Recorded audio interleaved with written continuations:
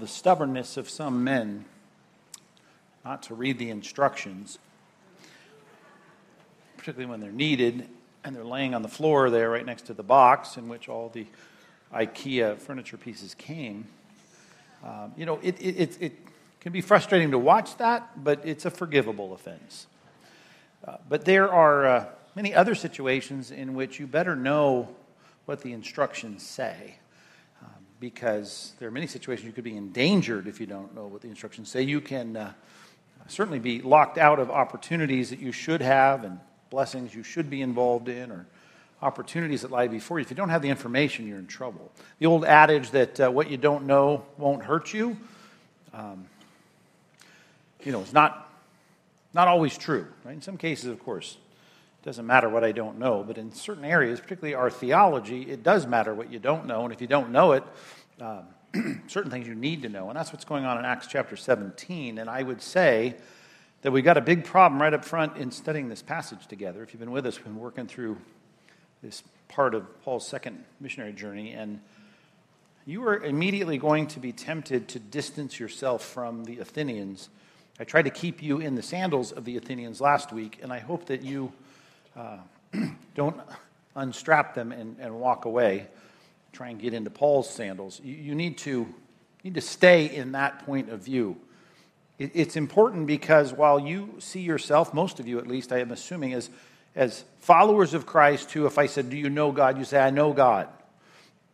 I would challenge you that while it is a matter of heaven and hell and life and death, if you are a non-Christian, you don't know enough about the true God to be rightly related to him. But I would say even as a Christian, one of the problems we have, as we saw last week, is our tendency, our penchant, our proclivity toward idolatry, our failure, and oftentimes because of the saturation of our culture and our minds, to think rightly about God. And instead of dealing with what are the effects of the cultural thinking that make us think wrongly about God, today I want to talk about, we need to move on and forward and learn more about God. And I would say, unless you're here today and would say, I know everything there is to know about God, I would say, well, then we got some work to do. And we have some work to do because to the extent that you think wrongly about God, and everyone should just come right now before we go any further in this sermon and just think about that for a second. Think, I admit it. There are things about God I don't understand, things about God I don't get. There's aspects of God I don't really know. You need to admit that you need to know more about God, because to the extent that you think wrongly about God, you imperil several aspects of your life. Right? What you don't know will hurt you, not just your performance in the Christian life, but you will imperil aspects of your home, your marriage, your family, your work life. There are so many things that are at stake if you don't think rightly about God, and many of which, I will admit, will not come to bear until you stand before God. But when you stand before God, what matters from that point on at the judgment seat of Christ, the bema seat of Christ, you're gonna look back and go, what was I thinking? And I'm here to tell you this morning, what you were thinking is you were thinking wrongly about God.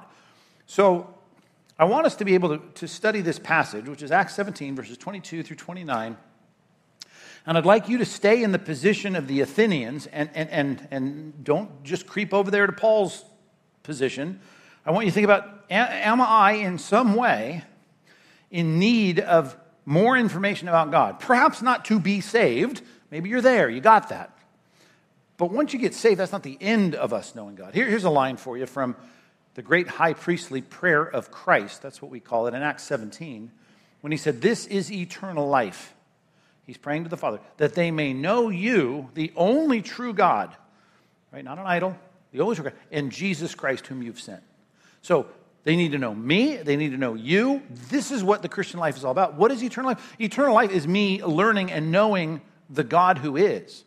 And unless you've nutted that whole thing and you're completely there, you know everything there is to know about God, then I guarantee you there's room for you not only to learn, but all the consequences that go with it. In this case, the blessings that go with you knowing God. And so we want to think in those terms as we watch these Athenian experts, because that's what they were. Remember the Stoic and Epicurean philosophers? They were bringing Paul to the experts. And the experts were the professorial types in Athens. So let's pick it up in verse 22. Let's read through verse 29 with minimal comment. Such a relative term, the word minimal, isn't it? That could mean anything. All right, verse 22. Let's start here. So Paul, standing in the midst of the Areopagus. Now, just know what that isn't. Right? That's not a place. This is a group.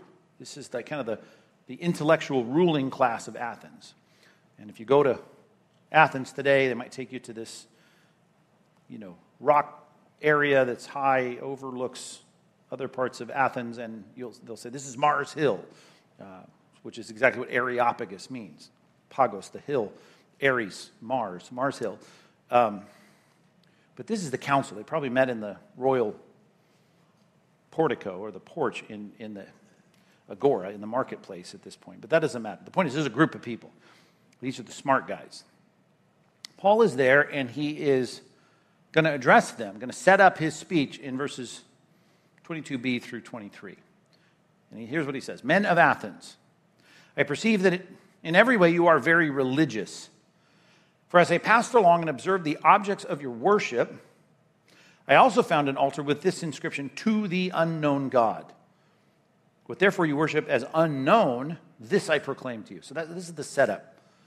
And it's not unusual, by the way, to have in ancient world an altar in these polytheistic, sometimes animistic, dualistic cultures, to have an idol that was one, or a temple even, that was one dedicated to a God that they didn't know. Very concerned about appeasing the gods, and if they thought, well, we've done everything we can to the known gods, perhaps we need to sacrifice and appease an unknown God, and then he'll stop whatever the pestilence or problem there is, the plague that is upon the people. So not only Athens did we have it in Athens, we had it elsewhere. As archaeologists have uncovered. Unknown God, not unusual. That was the setup. Here's the address. Verse 24. We'll get to the punchline, Lord willing, next week. Right? But right now, the punchline is going to come in verse 30. But here he says, the God who made the world and everything in it. So basically he's saying, you don't know the real God, and here's the real God. He made the world and everything in it, being Lord of heaven and earth. Now, if you were in the Greco-Roman world first century, you think Zeus is the creator. But, there was a sense in which he's a part of the pantheon, and depending on your theology in the first century and what school of thought you were in, to say that he's the Lord of heaven, that means something. Because even if you believed in the pantheon of gods and there's multiple deities, you're polytheistic, to say he's the Lord of heaven, he's the Lord of all the gods, whatever powers might be. And, of course, he's the God of earth, the Lord of earth. That's what God means, but Lord is even stronger. He's the boss. He's the chief. And he doesn't live in temples made by hands. And even Solomon, by the way, if you're thinking, well, wait a minute, they had a temple in the Old Testament. Solomon, when he dedicated the temple, one of the main things he said right out of the gate was, we know that you can't exist inside this building. This building is just a place for us to worship. And it's a reminder where your name is set, your glory is here, your focus here as we worship you is here, but you're not here. As it says in Isaiah 66, heaven is your throne and the earth is your footstool. You can't stick your small pinky toe into the temple of Solomon. It's like you're not a body. Heaven and the highest heavens cannot contain you. I mean, that's the confession when they're dedicating the temple of the Old Testament. So we know he doesn't live in temples made by hands, made by man. And he's not served by human hands, verse 25. You're leaving all the baskets of fruit, bringing your animals to sacrifice. You think, well, wait a minute, I thought they had all that in the Old Testament. Very different sense of appeasing the angry Roman pantheon gods than there was in the Old Testament, which so often was even just recognizing that we're honoring the Lord with our wealth. We're recognizing the fact that God is the provider of all things, which is his focus here. As though he needed anything, for he himself gives to all mankind life and breath and everything. Be different if you were coming to say, yes, you're the provider of things, but that's not how they viewed this, the angry pantheon of gods that they had. And he made, and we quoted this a lot throughout the series, and we'll continue to quote it throughout the book because it's such an important statement. He made from one man, Adam, every nation of mankind to live on all the face of the earth, having determined, here's his sovereignty, allotted periods, right? He decided when you would be born, and the boundaries of their dwelling places, where you would live, that they should, here's the purpose clause, verse 27, seek God and perhaps feel their way toward him and find him. Yet he's actually not far from each one of us. For, now here's a quote, right? In him we live and move and have our beings. Is like 800 years old by the time he quotes it. Epimenides is the name of this author, or so they say. It's quoted as though and attributed to him. And it's a statement that he's just taking, not giving an endorsement to Epimenides or Aratus, who's going to quote next, or the book of Enoch, if you think about the book of Jude, or 2 Peter. There's no endorsement of those. Which, by the way, just a quick moment. I shouldn't say this. I don't have time for it, but I'm sick, so I'm just going to say it, even though I don't think I'm sick. You're not condemning the Scriptures for quoting pagan sources, right? Just like if you watch Bozo the Clown as a kid, like I did, right, way back when. They were reruns by the time I was a kid. But Bozo the Clown, he could say something, Bozo could, that was true.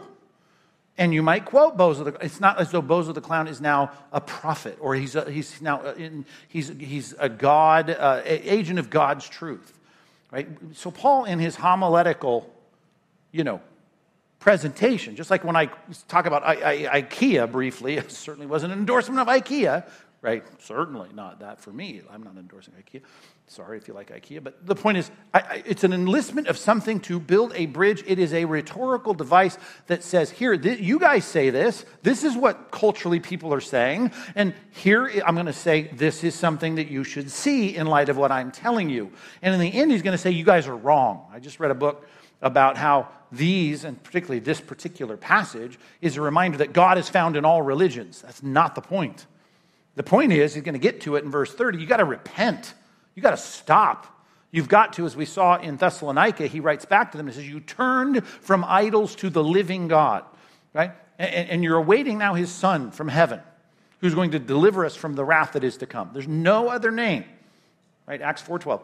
Under heaven, given among men, by which we must be saved. So this is not an endorsement of other religions. It's not an endorsement of Epimenides or Aratus or anything else when we see the Bible quoting people. And some of you are on the internet watching these YouTube videos about so-and-so quoted this person, and so that person then is a Marxist, and this person is, a socialist or whatever because they quoted the wrong people. Stop with all that. Okay? You want to play the guilt by association game? Have I said this before? But you want to play a guilt-based, you will lose. That sword cuts in every direction. Right? We can play around with your life for a little while and find every kind of association that's going to get you eventually to something, whether it's 1 degree of separation, 2 degrees of separation, or 3 degrees of separation. We're going to get to the place where you can't do anything because everybody is going to have to live in this world. Right? We're going to associate, we're going to deal with, we're going to quote things. All of the connections that we have to what we are rightly trying to present, which in this case is Christ, right? You cannot in any way simply say the guy quoted such and such or so-and-so. And that's a sermon that I'm not preaching right now. And will this afternoon, I wish I hadn't said it, but I need to say it. I just don't have an opportunity to say it, but I'm saying it now. Because I had an opportunity, and I got the microphone, and I took cough medicine this morning, so many things might come out in the sermon. And yes, we're still reading the passage. Where am I? Verse 28. Even as some of your own prophets have said. Now he's going to quote this Cretan prophet. This is the 5th line from a poem. It says, for we are indeed his offspring. His is a pronoun, right? A personal pronoun, and it's pointing back to something. Well, in line number 1 of this poem, the subject is Zeus, right? So we know that Paul does not believe in Zeus. He's not preaching Zeus. But their view of an ultimate, or at least a highest ranking, depending on how they view the Greco-Roman pantheon, they're saying, hey, we are his offspring. In other words, we were necessarily subordinate to him because he's got more power than us. And he says, well, if you think that he is the one who created us, well, then we would think, if we're God's offspring, then verse 29, he's using their logic and their poets and their lines to make a point. We ought not think that the divine being is like gold or silver or stone, or the image formed by the art or the imagination of man. And of course, idolatry like that has been ripped from the very beginning in Exodus. You can't make idols and think God somehow is going to be there or entwined in that or sitting on that. And that's not how we think. God is bigger than that. And bigger not in terms of space, but bigger in terms of everything. Majesty, definition, ontology. He is transcendent. He's different. He's so much, you can't contain him. All right. Look at that word up there in verse 22. Unknown. Unknown. Unknown God, what you worship is unknown. So we see the word unknown twice here. You know the word gnosis, right? Gnosis is the word you use with diagnosis, prognosis. If you know church history, you talk about the Gnostics. It's the word knowledge in Greek, in the Greek New Testament. This has a particle, a negation in front of it, alpha, which is not gnosis, right? Not knowledge, not a gnosis. If I say agnosis, if I say it long enough and tweak it a little bit, you go, oh, I know that word. That's called agnosticism, right? And agnosticism means don't have knowledge of God. We don't have knowledge of God. And of course, the agnostic, if you want to label that way of thinking, it's like we can't have knowledge of God. We don't know God. God is not knowable, or he hasn't presented himself. He didn't speak clearly. He hadn't spoken enough. We don't know who God is. We don't know. And is that a popular place for people to be in America today? Agnostic? If I asked you, Christian, are you an agnostic? You go, I'm not agnostic. I'm not agnostic. Here's the thing I find with agnostics. They're very comfortable being agnostic. And there's a willful ignorance that they have in saying, I don't want to know. And part of it is much like when you have symptoms in your body and you feel like maybe I'm sick, and your wife says to you or your husband says you should go to the doctor and get that checked out. And they go, don't want to do that. I know something's wrong in my body. I just don't want to find out something's wrong. I don't want to find out what it could be. I don't want to test. I don't want an x-ray. I don't want to scan. I don't want to know what's going on. I just know something's not right. And so there's a purposeful, willful ignorance in saying no more information. And of course, the Bible would say that's part of the motivation of the agnostic, saying I don't want to know. Now, Paul's taking just the word here. The first word is an adjective only used once in the New Testament, but it's such a common root. Of course, it's not meant to be a unique word. Then used in a verbal sense in the next line. What you worship is unknown, or a noun. You don't know it. You're worshiping this as an unknown deity. I'm going to reveal to you the true God. So you have a sense of deity, and the deity in this particular sense, one among other gods, I'm going to reveal to you the true God. So I want you to stop being agnostic. And if I said, do you know some agnostics? Yes. Well, your evangelism is about you trying to get them to not be agnostic, but I'm not here talking about you thinking like Paul and trying to win your neighbors for Christ. I've done that a million times, and we'll do it more in the book of Acts. But right now, I'm here to say to you, I don't want you to be an agnostic. Oh, Pastor Mike, I already told you I'm a Christian. I get that. You're a Christian. But if I asked you, you know God, right? Yeah. But if I said you don't know all about God, and that's what we've already established, you say, well, yeah, I don't know all about God. And I said, well, why don't you know more about God? Well, I just haven't learned it yet. If I say, well, why don't you learn it? Why don't you know more about God? Why don't you have, as we have this value in this church, why don't you always work to maintain a high view of God? Get a higher view of God. Increase your knowledge of God. Know more about God. And you might say, as many people do, though they wouldn't probably word it to the senior pastor, they would say, I am fine with the knowledge I have. The stuff about God I don't know, oh, whatever. They shrug their shoulders, right? Whatever it might be, some aspect of God or how he deals with people or God's judgment or hell or the Trinity or man's responsibility and God's sovereignty. I don't want to know about all that. I'm just fine, right? All I want to do is make sure that I know how the switch flips so I can go to heaven. I don't need to learn about the wires and electricity and polarization and amperes. I don't need to learn about all that. That's just complicated. So a lot of us sit here today with a purposeful, willful agnosticism in our Christianity, and we don't want to go further.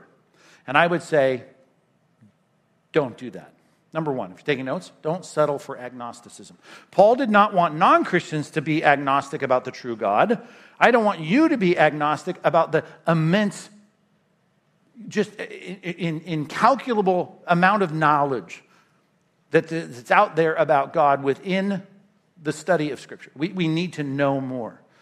I mean, we haven't even mastered what the simple statements about God are in the Bible, and let alone mastering all the implications of that as we consider God. So don't settle for agnosticism. We don't want that. We shouldn't want that. And while the agnostics thinks that, I read one agnostic or atheist this week said, well, your God that you say loves us is hiding himself. Well, God is not hiding himself. Right? As a matter of fact, everything in the Scripture reminds us that God is speaking. He's speaking clearly. He's speaking not only in the Scripture, but in conscience and creation. And God is speaking, and he has been speaking. And, well, I don't know about it, and people don't know about it. I had one guy last night, what about the guy in China? Listen, here's the thing. I love that. I always think, well, if you're going to complain to me about you not becoming a Christian because you're worried about some guy in the middle of China that doesn't know about Christ, well, God must be calling you to get saved and be a missionary. Right? I mean, that's the whole point of your passion, apparently.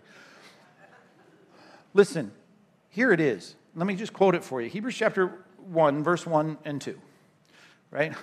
Long ago, at many times and in many ways, right, God spoke to our fathers by the prophets, right? And now he has spoken to us in these last days by his Son.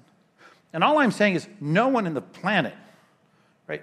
And if you're going to go, well, there's got to be someone in the outback, the Aborigines in Australia, or somebody in some Papua New Guinea or Irian Jaya or someone. There's somebody to know. I'm just saying very few people don't know what I'm talking about. As a matter of fact, when they're signing contracts or writing papers or, even logging in an expenditure on something, they're using like a date. So if I say, well, why do we date our... we're not dating any longer our calendars by, Remus and Romulus, right? I would forgive you for not knowing those two. But, the founding of Rome, where they used to date things by that. We date things by the birth of Christ. Who is Christ? It's the number one best-selling book in the world. Still is. With all these other religions, the Bible is the book that has been printed and it propagated and continues to sell and goes around the globe a million times before any other book does. And I'm just saying, if you don't think God is an active God in communicating, in speaking, his Son is called the Logos, the Word. He's the means of communication. And the prophets in the Old Testament spoke it many times and in many ways. And now it's culminated in his Son, and the message of his Son has gone around the world. God is a God who speaks. And I'm saying that for non-Christians, and I wanted to stay focused on you. If you claim Christ, there's so much more about Christ that you should know, so much more about God's Spirit that you should know, so much more about the Father that you should know, so much about the triune God that you should know. And God has been speaking through the teachers and the instructors and the books. He's written a book that people have worked to help you understand, writing volumes. All I'm saying is that there's so much opportunity for us to end our agnosticism about any part of God that we don't presently have a firm grip on. Verse 24. He starts, that's not much on that, but I'll leave you with that. Here he starts. God who made the world and everything in it, right, is Lord of both heaven and earth. Not served, and we'll get into more of that as we get to the last verse, but he's made everything. Now, if you watch Paul in this book so far, when he goes to these synagogues and we get a glimpse of what he's teaching, or we even go back before that with Peter or Stephen or whoever, we don't have stuff like this starting the lectures, but we do here in Athens. Why? Well, because if you're not well-versed in the Old Testament, you have to be, which should remind you, right? There's no gospel, there's no New Testament truth if it is not predicated on and tied to, we cannot uncouple ourselves from the Old Testament. The Old Testament is the foundational information to the gospel. We got to have the Old Testament, and he starts where? With God made the world. Where's that found in the Old Testament? Like the beginning, right? That is the beginning, in the beginning. Genesis 1:1, God created the heavens and the earth. So, he starts with the doctrine of God being the creator. He makes all things, right? And he says, therefore, he is the Lord of both heaven and earth. Lord. Have you used that word outside of church context at any point this last month? Probably not, unless you've been to England, right? Your Lord is not a word. Matter of fact, we Americans, we don't even like the word. We do not like the word. Don't call me Lord. I don't want to call anybody Lord. Don't want anybody lording over me. Right? We're Americans. Here, listen. I know you don't like it, but here's the true God that needs in our mind to be adjusted to a position of Lord.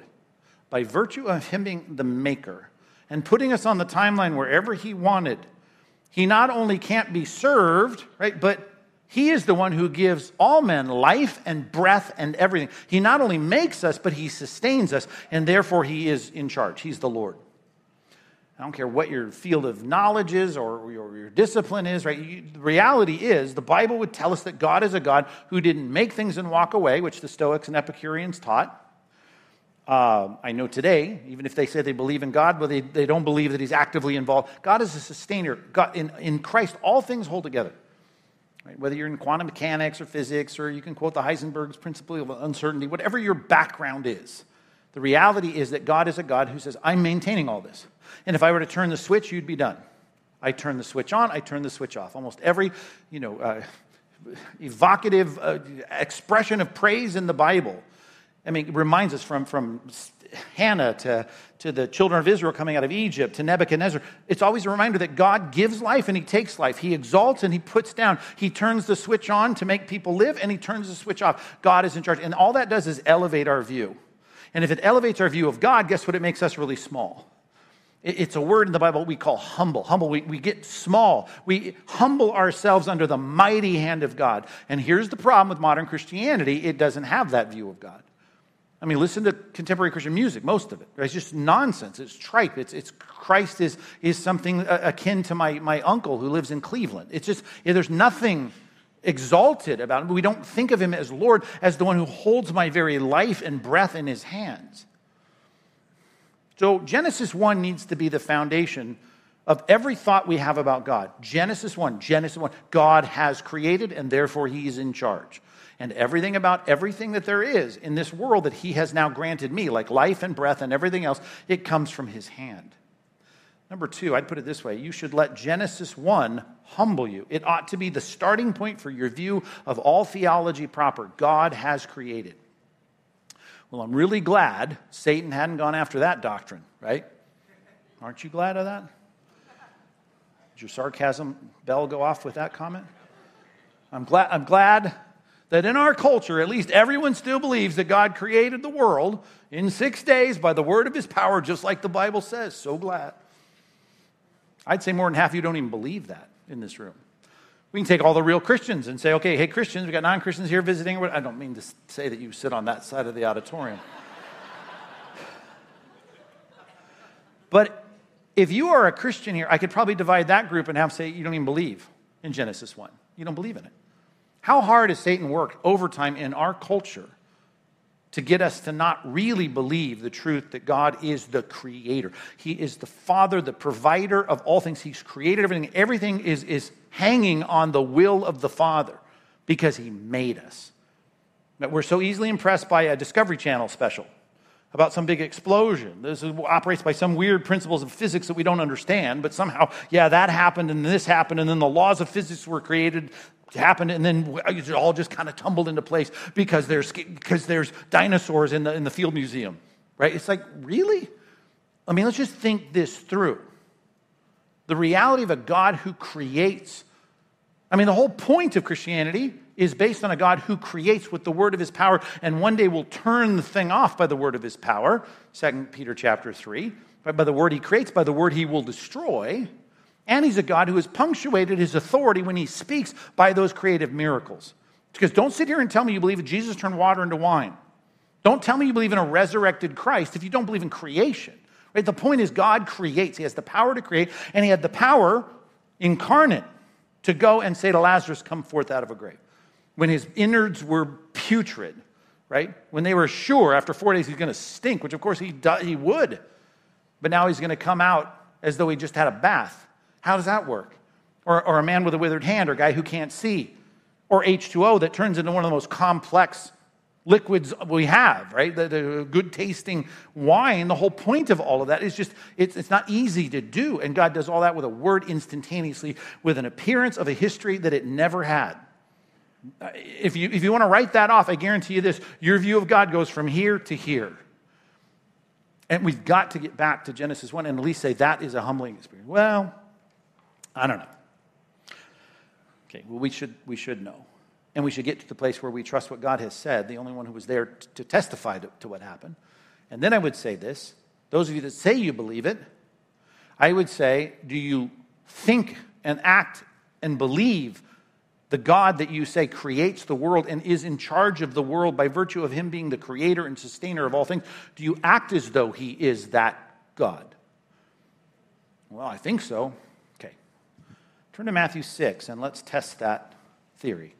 Let's take one aspect of your Christian life and let's think, does it reflect the view that you are a humble person living in light of a God who creates and sustains everything and is transcendently, sovereignly, omnipotently in charge?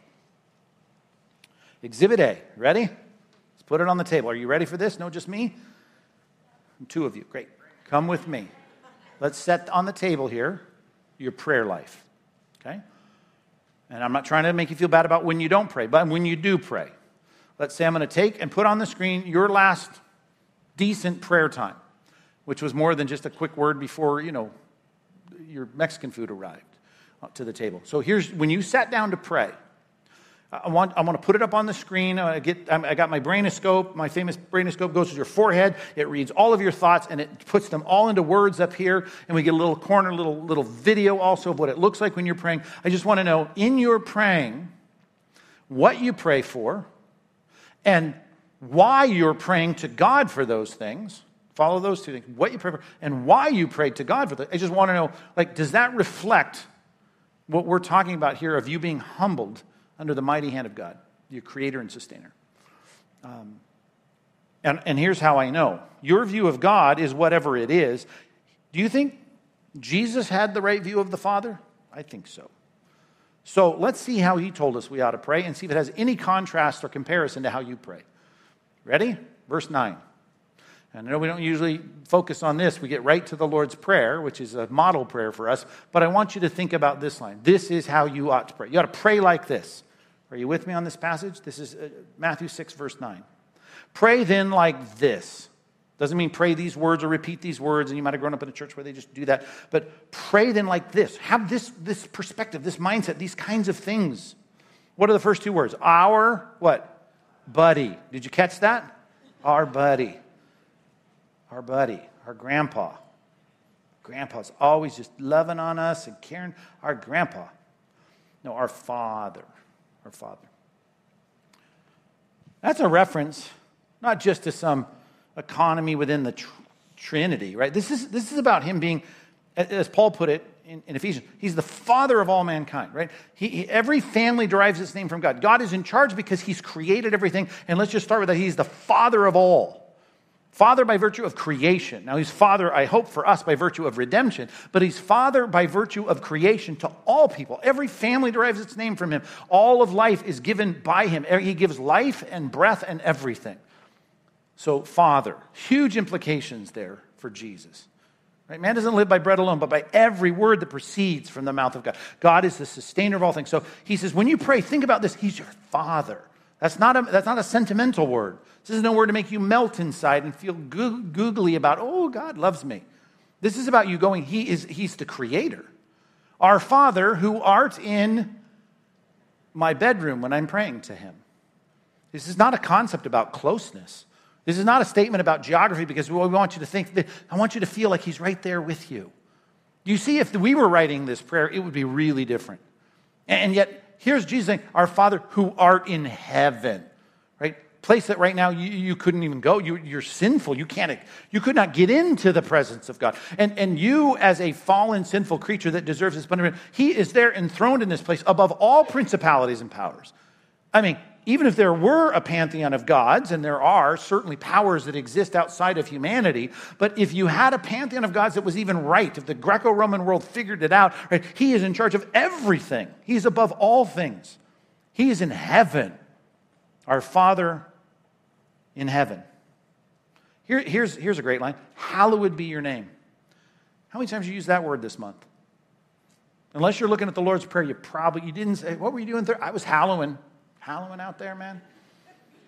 I've said Halloween, right? I don't hallowed. Think about this. He's just established. He is in charge. He's the Father, right? He's in heaven. He's in charge of all things. Right? He's the boss. Right now he's saying, I want you guys to recognize that. I want you to take who he is, the greatness of God, and I want you to revere that. I want you to express that. I want you to know that. He's in charge. He's the creator. And I'm recognizing that. I'm recognizing you as the boss, as the creator, as the one in charge. Verse 10, your kingdom come. Kingdom. There's a word we Americans don't like. Kingdom. Why? Because it necessitates a king. We don't like, we're not that. We're representative republic. We're not into kings and we don't like dictators.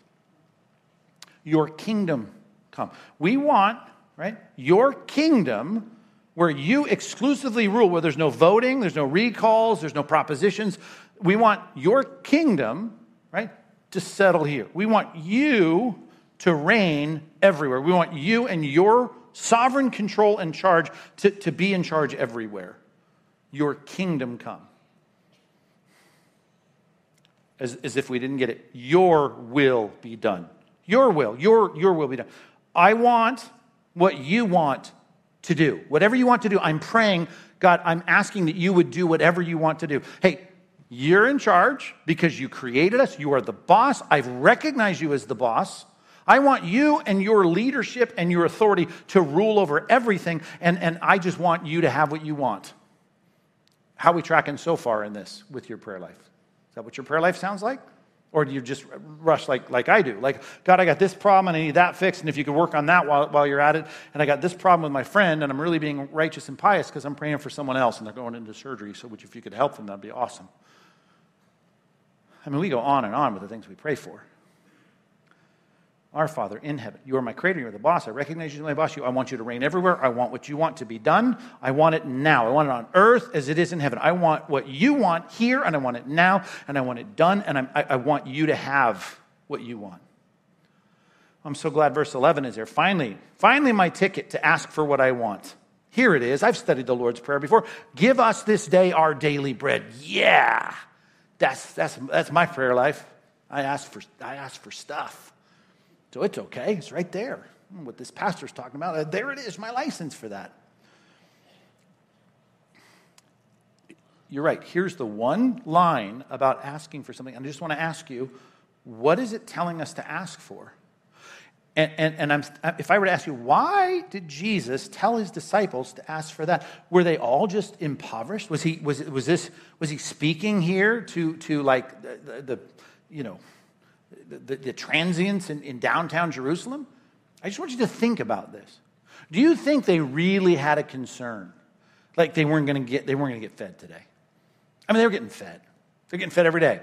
This was not like they were all just a bunch of beggars and they were impoverished. That's not the reality. He's asking them to pray, right, that you'd get your daily bread. How many of you have prayed, God, I just don't know where I'm going to eat today. Please, I'm just going to follow the Lord's Prayer. I'm going to ask you, if I could have some calories before the end of the day, please provide my daily bread. See, that's not the point. He doesn't go to any big things here. He goes right to the provisions that you probably already have lined up. Things that you already have in your knapsack, if you're thinking about the disciples. Things that you already know you're going to have because you have them every day. And what is this? This is a recognition of, I know you provide everything. And I'd like you to continue, please. You are the provider of all things. You give me life, you give me breath, you give me everything else. It's like asking, give me this day my breath. Well, the only time you're worried about that is when you got pneumonia, when you got COVID, when you're not feeling you can breathe. But you don't pray for that if you already have it. And that's the point of this very basic staple of life. He's not even saying pray for a nice big feast and get some grapes and pray for some pomegranates. Pray for bread. Give us this day our daily bread. It's a reminder of God's provision that he gives life and breath and everything. And of course, I pray and I rely on you to continue to give it. Give us this day our day. And verse 12, forgive us our debts. How many of you have debts? You got big debts? Nope.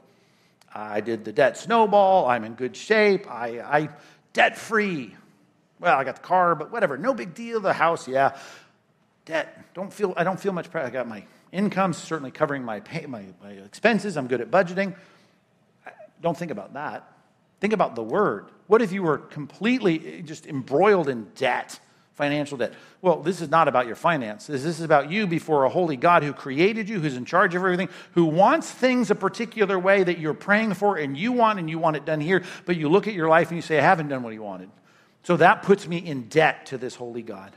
And I'm asking now in my prayers, if I'm praying like Jesus is, I'm asking, would you please, right, take my sin that I know is a debt before you, and would you please relieve that debt?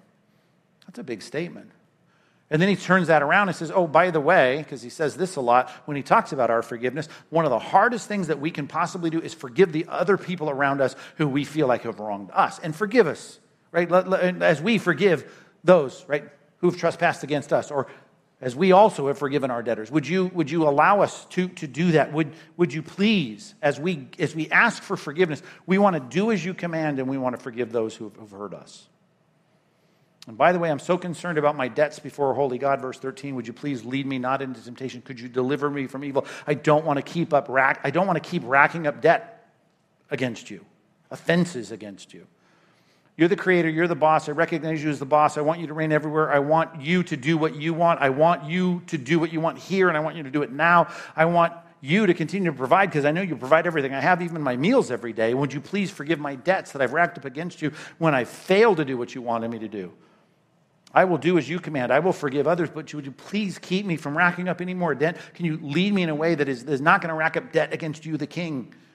I don't know, just a flavor of that. Can you compare it to your last prayer life? If we put it up here on the screen and said, how do you pray? And the difference between your prayers and the prayers that Jesus wants you to pray is your view of God. It's your view of God. Jesus knew the triune God, right? He's the second person of God. He knew the glory and the holiness and the majesty and the transcendence and the difference between you and that God, and he was willing to say, this is how you ought to pray. I'm just trying to build a case, it's poorly, but it's all related to our view of God being our creator. It puts us in a humbled position.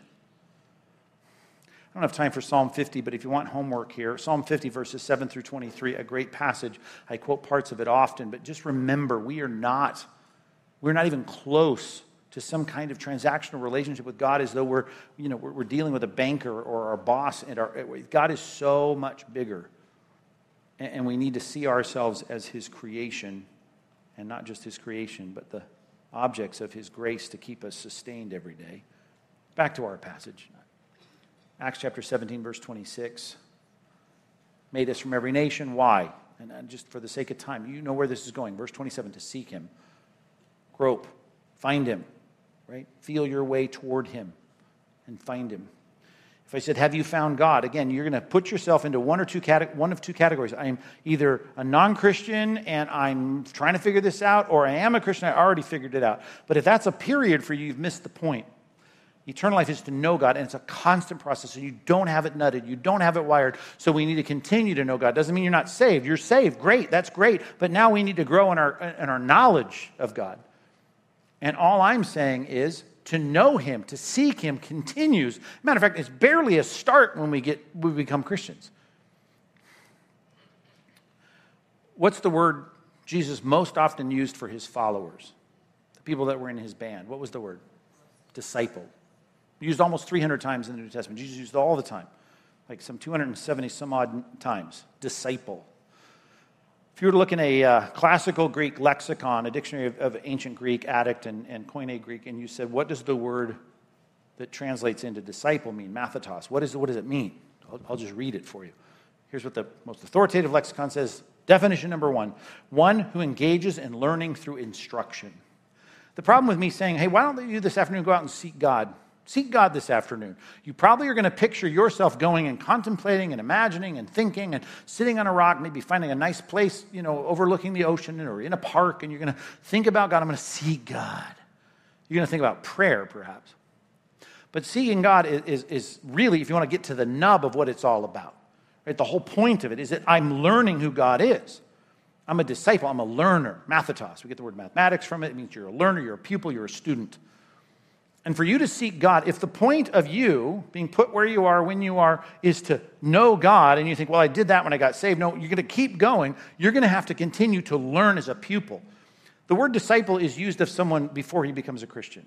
We call that phase usually in our nomenclature, we call it evangelism. You become a Christian, you get baptized, right? Make disciples of all nations, baptizing them. So I made a disciple by having them put their trust in Christ. They learned of Christ to become a Christian. And now, what's the next phase? Teaching them to observe all that I commanded you. So you got a whole other phase, and all that Christ commanded. If I said, okay, after the service, I want you to tell me everything Christ commanded Christians to do. And I'll start with, well, how many were there? If you can't even name that, think about that. And if I said, let's start like in the Gospels, like where did he start instructing us as to what to do? Right? And to if that was like, oh man, I got to scramble here. The pastor's asking me a hard Bible question. I'm just saying, we got a long way to go to even understand who God is based on what he commanded us to do. There's so much that we need to understand about the God who we say we're disciples of. So we have to see this call in our lives that does not end at conversion. It continues on for you to be a lifelong learner. I'll put it this way. Number 3, you need to accept God's learning mandate.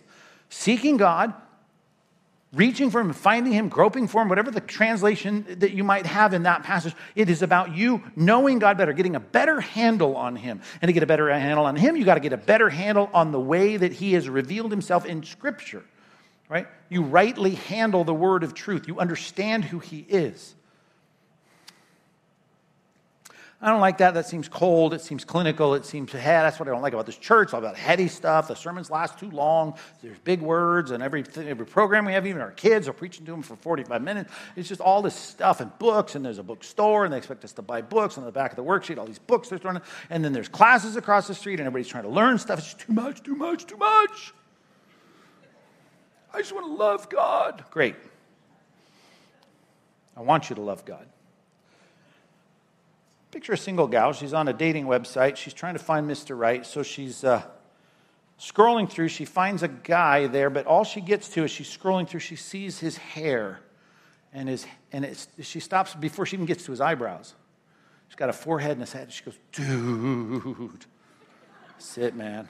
Look at that. Woo! That's it. She starts leaning up against the lamp by her bedside at night, and she says, I found Mr. Right. Girlfriend's talking, how you doing? How's your dating life? I found him. Look, there he is. Scroll down, let me see his face. No, just look at his hair. It's beautiful. It's beautiful. This guy got a great, his hair's amazing. Yeah, well, you're going to go on a date? I think so. Well, what's his name? I don't know. But here's his picture. Look at his hair. That's great. Let's see his nose. Let's see his eyes. Yeah, I haven't gotten to that. Have you clicked on his name? Do you know his name? Don't know his name. With a guy with hair like that, we don't need to know his name. Look at him. Amazing. Yeah, but his face could be like whacked, and who knows? He could be living with his parents, and he's 30. And I mean, this may not be the guy for you. Does he have a job? He's been divorced 5 times. I'm sure it's all there in the price. I'm not really into reading. I don't like to read. I'm not a big reader. You mean you haven't even clicked on to see his profile? You don't know what his hobbies are? Nah. But look at his hair, man. This guy's great. You'd say to your girlfriend, she's nuts, right? Give me that phone. I'm going to research who this guy is. You would say that would be ridiculous. Great, you just want to love God? You're not going to love God, right? At least not the God who is, unless you continue to study who he is. You have to know him. Right? You have to learn it, and you're going to learn by what he says about himself. And here's the good thing, the difference between the guy with the good hair on your dating app and God, he tells the truth about himself. I shouldn't have said that, but he says it all. He gives you the whole picture, whether he thinks you're going to choke on the data or not. Here it is. Here's who I am. I wish I knew more. Listen, Deuteronomy 29, quote it all the time, but listen. The secret things belong to God. There are things that you don't know. It's like the IKEA instructions. I don't have what the screws are made of. I don't understand why there's shafts and cams here instead of screws, or why this angle iron is only on this part and not on that part. I don't know. It doesn't explain it. I don't know what the composition of this is and what kind of laminate is this, and is it made of press board? Where was the press board made? I don't have all the information. I'm not going to read the instructions. It doesn't have what I want in it. You need the instructions. The secret things belong to God. I understand he hadn't told us everything. But here's the thing, what he has revealed, right, is for us and our children forever. Even that is a little backhanded slap. How much of this have you even taught to your children? It's for you and your children. Do you know enough of it to be able to transfer this stuff to your children? Are you teaching your children? Are you training your children? If your child asks you what's the difference between covenant theology and dispensationalism, could you answer it? If he said, what is it about this whole thing about the Trinity? Can you explain it? If he started saying, how is it that God determines all things and calls all people, but yet people are free and culpable in their sin, how does that even work? Could you explain it? We can't even explain it to our 12-year-olds, and I'm saying we've got to master what he has said. And guess what? He said a lot about who he is. We got a whole library, and a lot of us just simply read through it once a year, and that's the extent. And some of you don't even do our daily Bible reading. You don't read through the Bible every year. But let's start with that. Let's move on. Wherever you're at, we need to move further, because you got to be a learner. You're a disciple of Christ. That means you're learning. Well, I'm the smartest guy in the room. I know more theology than you, Pastor Mike. That's great. Fantastic. Smarty man, smarty pants. Fantastic. If I could take you back to the 5th century and sit you in front of a guy named Augustine, from North Africa?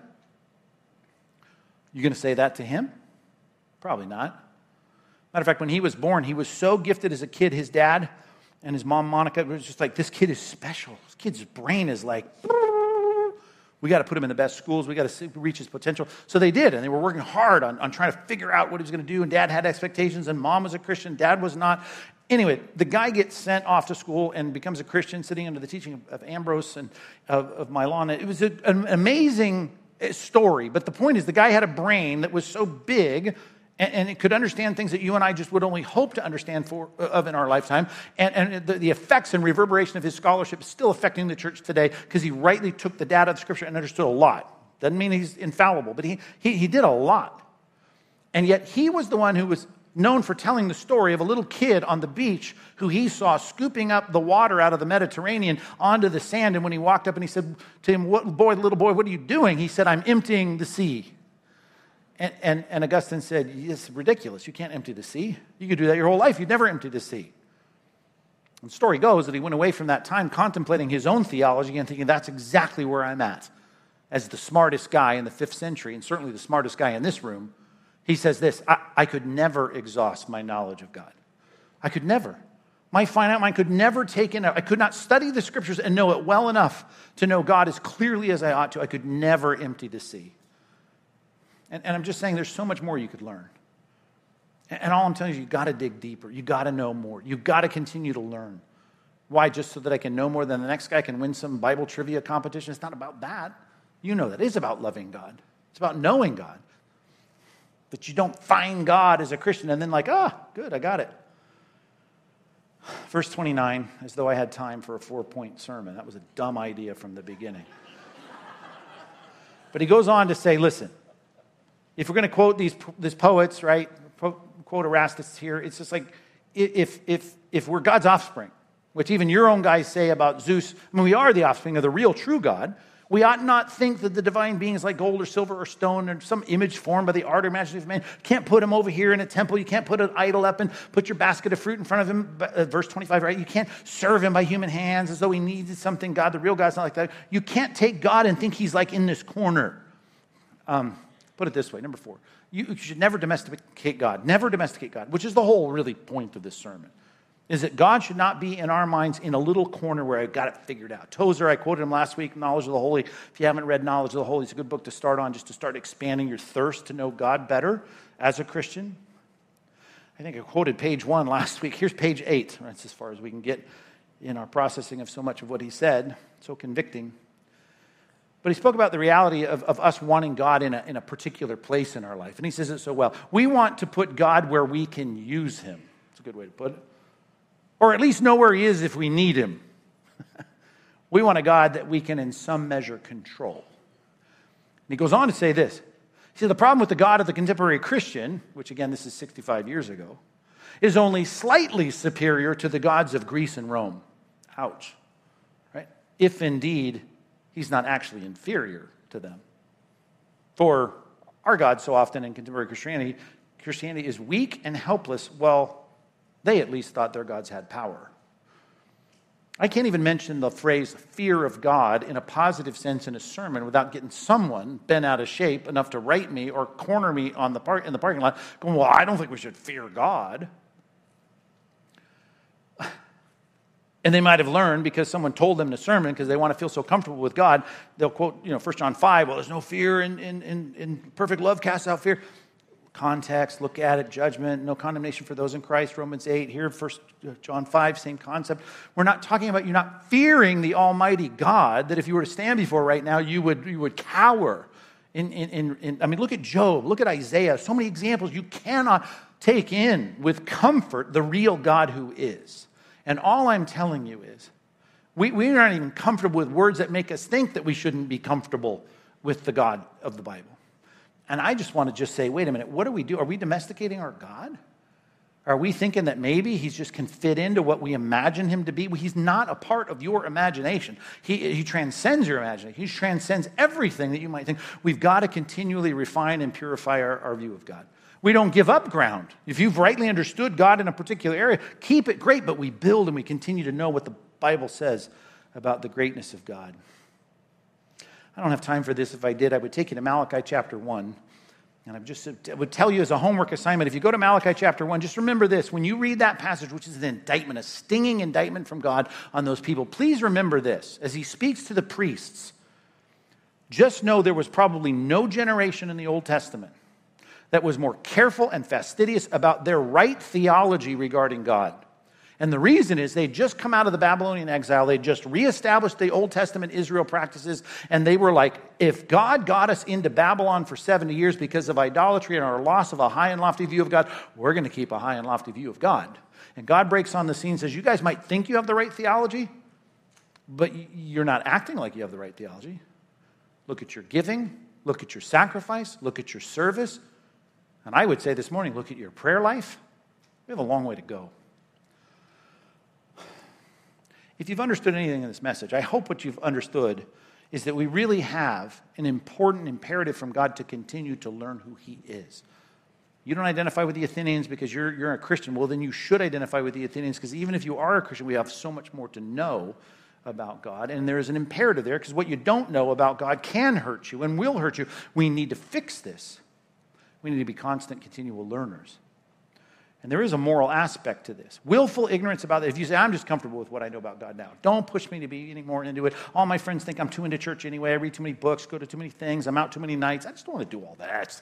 I'm comfortable with Jesus loves you, my favorite 8 verses, and let's just stick with that. I would remind you of a statement.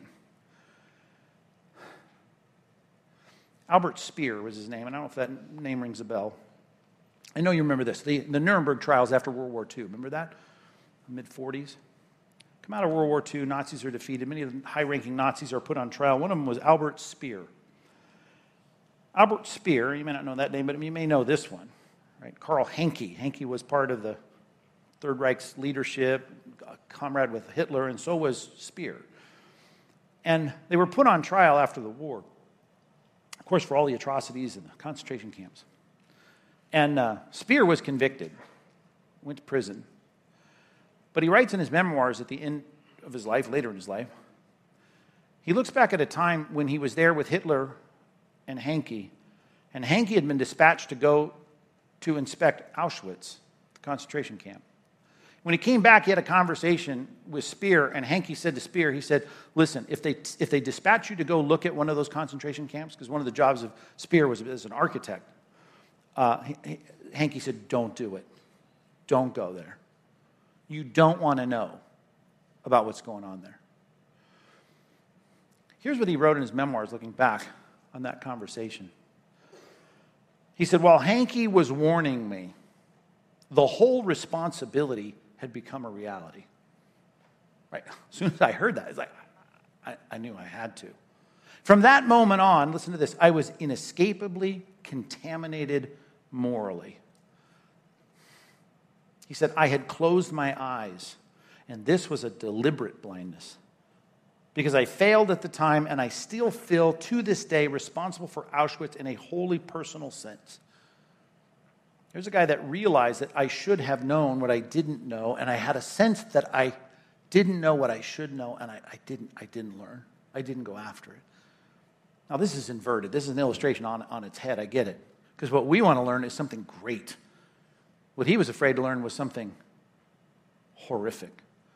We want to learn something great, but the problem is for us as sinful, fallen people, right, in our flesh, we think it's awful because we're afraid so often of what are the implications of knowing this God in a way like Tozer did or Augustine did or whoever the smartest guy in the room is. Like, what's going to happen to me? Am I going to have to quit my job or give up stuff or be involved in more stuff? Or I don't know.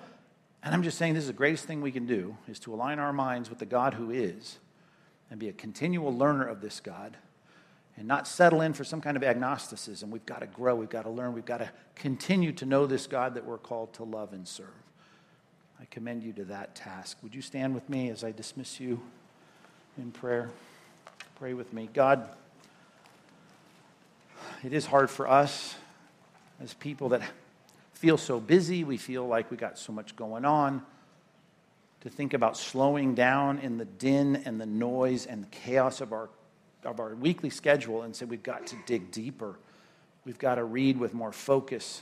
We've got to explore in our minds things that haven't been explored. We need to know more about you. We need to know your word better. We need to know what you command and demand of us. Even just thinking about the Great Commission, all that you command us. We've got to know every propositional statement about you in the Scripture. We need to understand the things that people think are impossible to figure out.